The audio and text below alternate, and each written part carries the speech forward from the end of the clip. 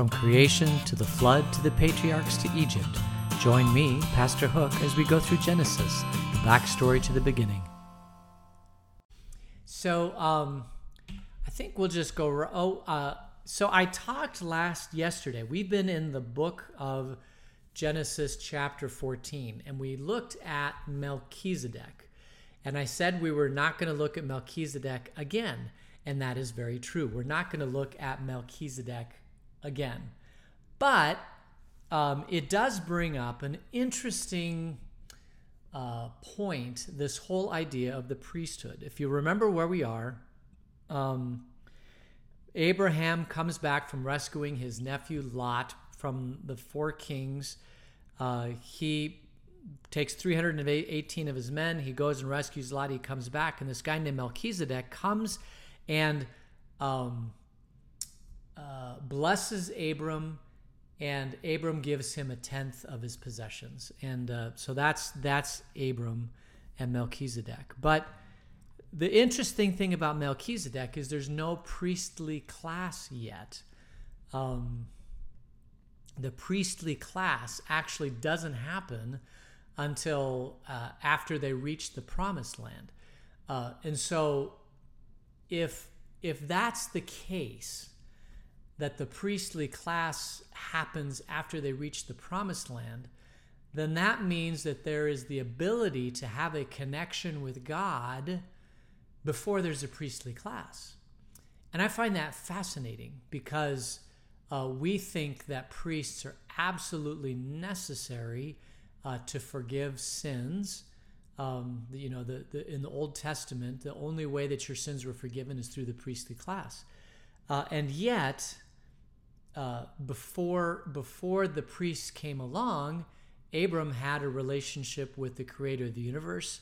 And so I guess the idea of a priest is not as fixed in time as we would like to believe. And if you're Protestant, we believe that the priesthood is actually all believers. But I know I said, we're going to be done with Melchizedek, but I didn't say we're going to be done with priests. So I just want to basically spend a little bit of time this morning to talk about priests. Because in the early church, we're talking about from the time of the ascension of Jesus, and then there's Pentecost, and then at Pentecost, the church is like on fire, and they're spreading throughout the Middle East. From that point on, for the next 100 years ago, the church definitely doesn't have priests. As a matter of fact, they don't have a whole lot. They do have, there's no church buildings. There's no necessarily, other than the apostles, there's not like necessarily a class of people that are called priests. The early followers of Jesus, they called themselves house fellows, or they were called the oikoioi, which is the plural of the dwellers of the house. These are people who live in houses. So the early church basically was a collection of Christians that gathered together, daily, maybe every other day or whatever. They met in people's home. They learned the teaching of Jesus. Well, we have in Acts 2:42, they gathered together for the apostles' teaching, for breaking of bread, fellowship, and prayer. And all those things they gathered together to do, but it wasn't necessarily at a church building. And they certainly didn't have a priest at that point. And they were doing the things that Christ told them to do. The outsiders who were looking in at the Christians, they called them the followers, the learners, the disciples, or the followers of the way. The early followers were called, the path of Jesus was called the way. If you look at the Didache, it's called the way of life or the way of death, but it's the way. It's not necessarily an organization or institution as much as it is people gathering together to kind of learn to be like Jesus, right? I mean, that's what the early church was. Paul, when he starts writing, he calls them my brothers and my sisters, the house fellows, the called, the holy ones, the ones in Christ. the body of Christ. Now, the people who were in the body of Christ, there are the apostles, the prophets, the teachers, the miracle workers, those who speak in tongues, healers, help providers, deacons, representatives, almsgivers, representatives, shepherds, evangelists, elders, presbyters, overseers. These are all of the, I have a list here that I'm reading off of. Actually, you can take a look at it. It's the last point. The body of Christ includes apostles, prophet, teacher, miracle worker, speakers of tongues, healers, help providers, deacons, representatives, almsgivers, representatives, I have that in there twice, shepherds, evangelists, elders, presbyters, and overseers. These are the titles that they start to give each other in the writings of the New Testament. But what is fascinating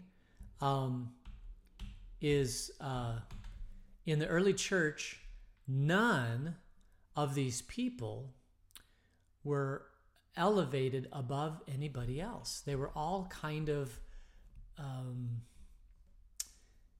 they each looked at each other as having an equal role in the body of Christ. Maybe not they did the same thing, but there was no one person over another person. As a matter of fact, when Jesus is in Capernaum in Mark 9, his disciples are talking about who will be first in the kingdom of God.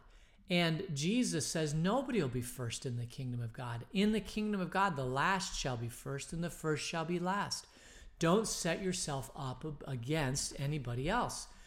He even told a story about, or he said, when you go to a wedding, this is in Luke 14, he says, you go into a wedding, even if you should take the place of honor, don't take the place of honor. Sit somewhere other than the place of honor.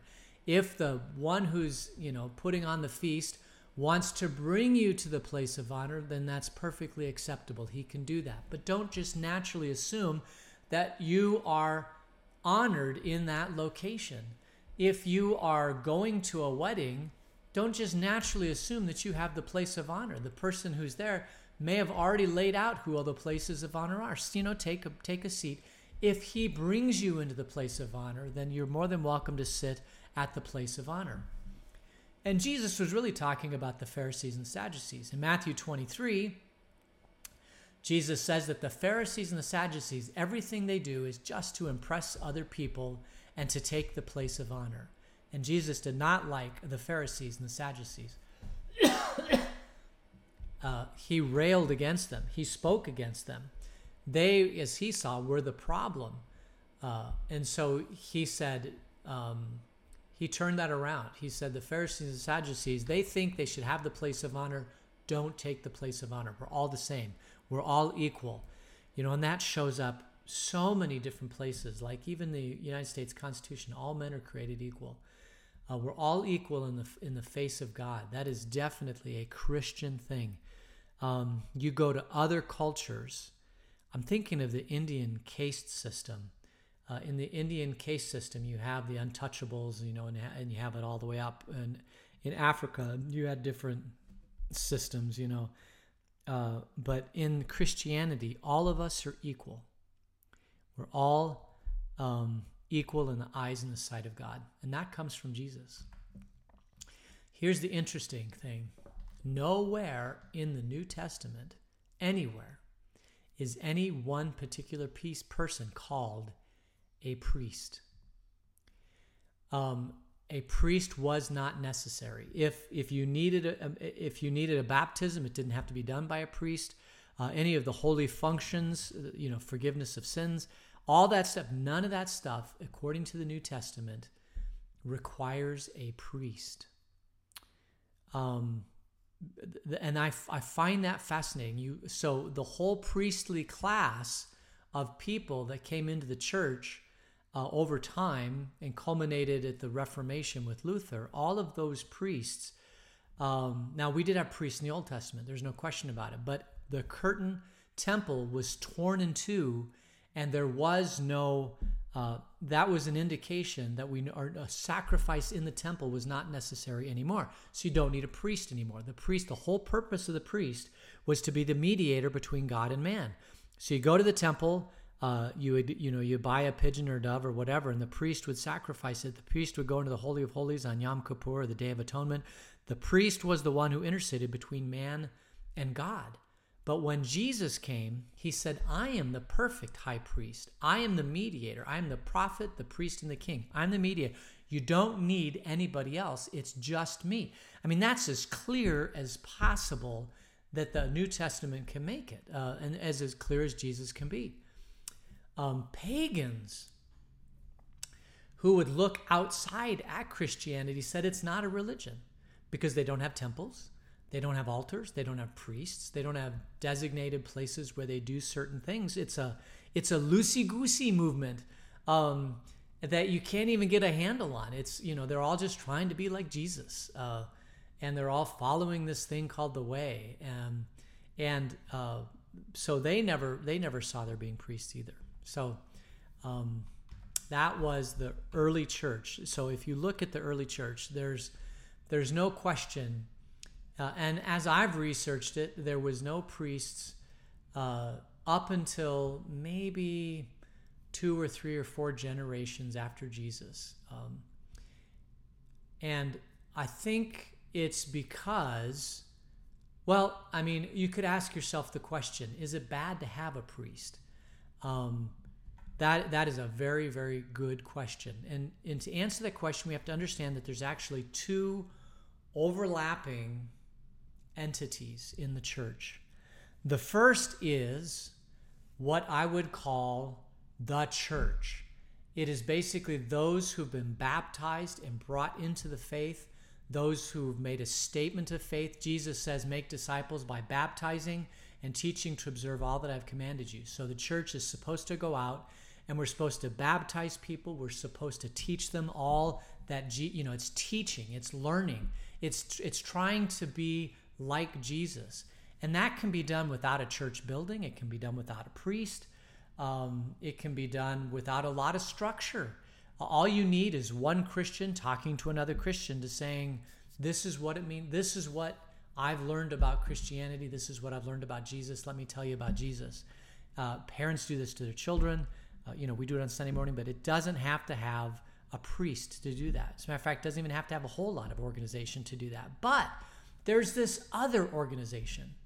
Now, this is different. It overlaps, highly overlaps. And this is called your local congregation or your local church. And this is when a community of people have come together and they've said, we are going to pool our resources so that we are better at making disciples than if we are separately. That's called the local congregation or the local church. And when the early church started to meet, they met in the temple courts, they broke bread together, they listened to the apostles' teaching, they had fellowship, prayer, breaking the bread, all that stuff. At some point, it became too difficult to do everything that they felt God was calling them to do. They were also feeding the widows and the orphans. They were collecting resources. They were feeding the widows and the orphans. People would lay their possessions down at the apostles' feet, and then the apostles would distribute that to where they saw there was need. That was the very beginning of the organization that we're beginning to see is called church. As they came together to do that, it became too much for them, for just loosey-goosiness. And so the disciples, rightly so, started to create an organization. The organization they started to create was the church. And the whole purpose of the church was so that they could distribute the food.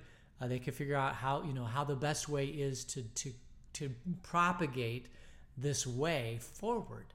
And that's called the early church. And that organization still didn't have any priests. It wasn't until maybe 100 or 200 years after the time of Christ where that organization started to create structures that started to look like the Old Testament. So is it wrong to have a priest? I don't think so. If priests are helpful to move towards the mission of the church, which is to make loving disciples, if a group of people come together and they say, we're here for the apostles' teaching, fellowship, breaking of bread, prayer, and serving the poor, serving the widows. And a priest is helpful in that. You know, if you want to give somebody the designation of priest, then that's fine. I don't think it's necessarily found in the New Testament, and that's why Luther says we don't want priests anymore. There's a priesthood of all believers for all priests, but I don't know if a church, well, for 1500 years, right, the church had priests, so I don't think it's necessarily wrong. I think the danger is when you believe that a priest is necessary, that priests elevate themselves to say, we are still the mediator between God and man. It's not you and Jesus. It's you then to me and then to Jesus. And that, as near as I can tell by reading the New Testament, that was never ever Jesus' plan. And so the danger is that priests or anybody who serves in the church becomes a Pharisee, becomes like the Pharisees and the Sadducees. In our church, I am not a priest. I hold the role of pastor that's been given by the church, our local congregation to me. You call me pastor. You've called me into the office of public ministry. That is my calling. Basically, it's when a local congregation says, we need somebody to be in charge. We need somebody to administer the organization and to be kind of at the top right there. And so you've called me to be the pastor. And lots of congregations, they only have one person. So it's the pastor. And that person is basically, executing all the organizational structure of the church. And I hold the role of office of public ministry. But I am not, you need to listen to this, I am not better than any other Christian. I'm redeemed just like you are. I'm equal in the eyes of God just like you are. I am not, you should not think of me as being more holy than you are.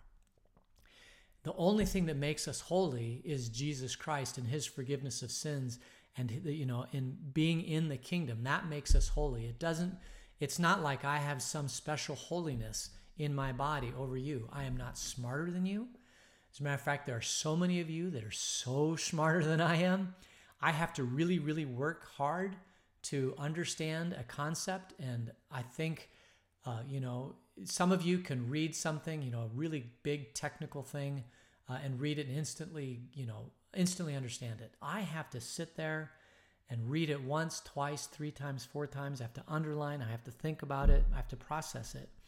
In my particular personality, I love that, actually. I love taking a document and understanding it to a very, very deep level. That's something I really, really enjoy, but it doesn't come naturally to me. It's very difficult for me. And I don't have a better connection to the kingdom or to God. It's a priesthood of all believers. I just have the same connection that all Christians have with God, is that he loves me, he cares for me, I'm in the kingdom, his Holy Spirit is living inside me, and as he is living inside of you also. And so it's interesting that when Luther came along and looked at the world, he said, as we move forward, we can't just make tradition everything. We've got to go back to Scripture and make Scripture sola scriptura. Is if it's found in Scripture, let's do it. If it's not found in Scripture, then we are not going to do it. The whole idea of the role of priesthood came about in the church after the early church, a couple different generations, but it's not in Scripture. And Luther said, I don't think we need the priesthood anymore. We need a priesthood of all believers. Now, it doesn't mean the priesthood's bad. As a matter of fact, a lot of Lutheran churches, the pastor, presents himself as a priest. He does priestly type functions, but he's not called a priest. He's called the office of public ministry, and his ordination of that comes from the people that he's leading, and from our church body also. But I'm not a priest. I don't want to be a priest. I don't want to be that position. I want you all to be priests. I want you all to feel like you have a connection to God that is equal to my connection with God.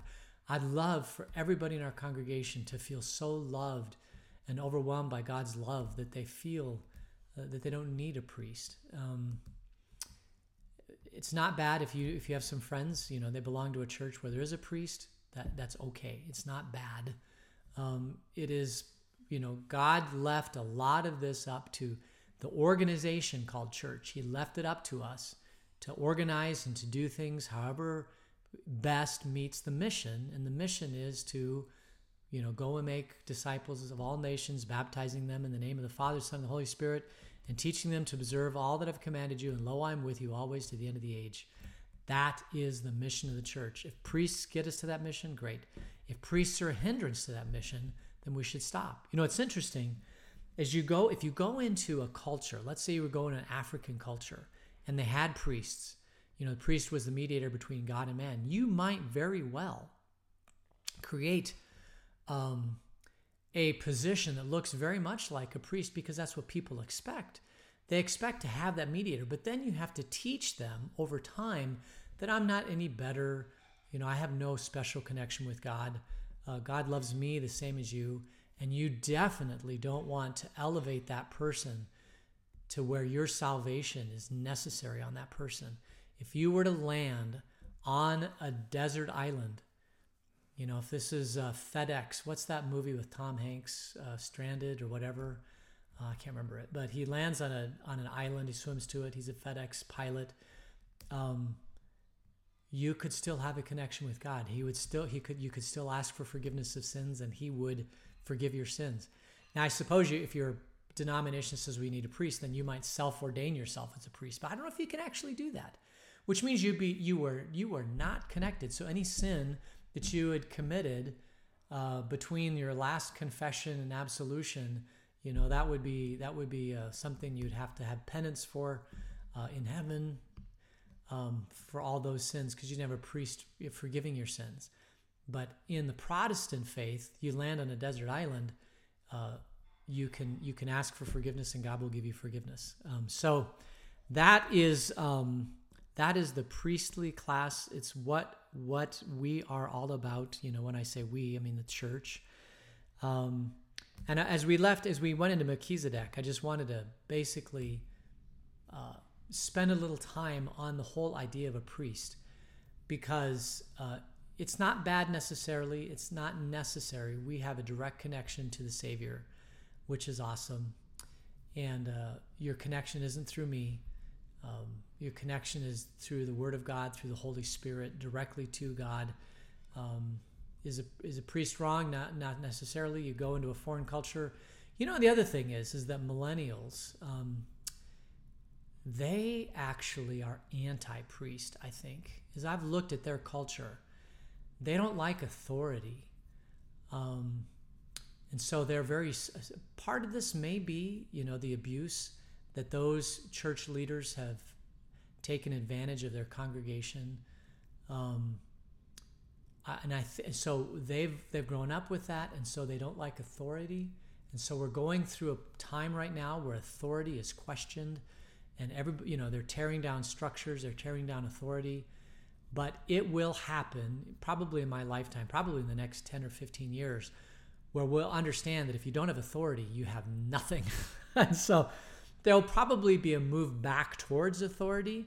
And so me, being a leader of a church, people will probably give me more authority than, people in the culture will probably give me more authority than I have right now. In the culture today in the United States, being a pastor of a Protestant church means absolutely nothing.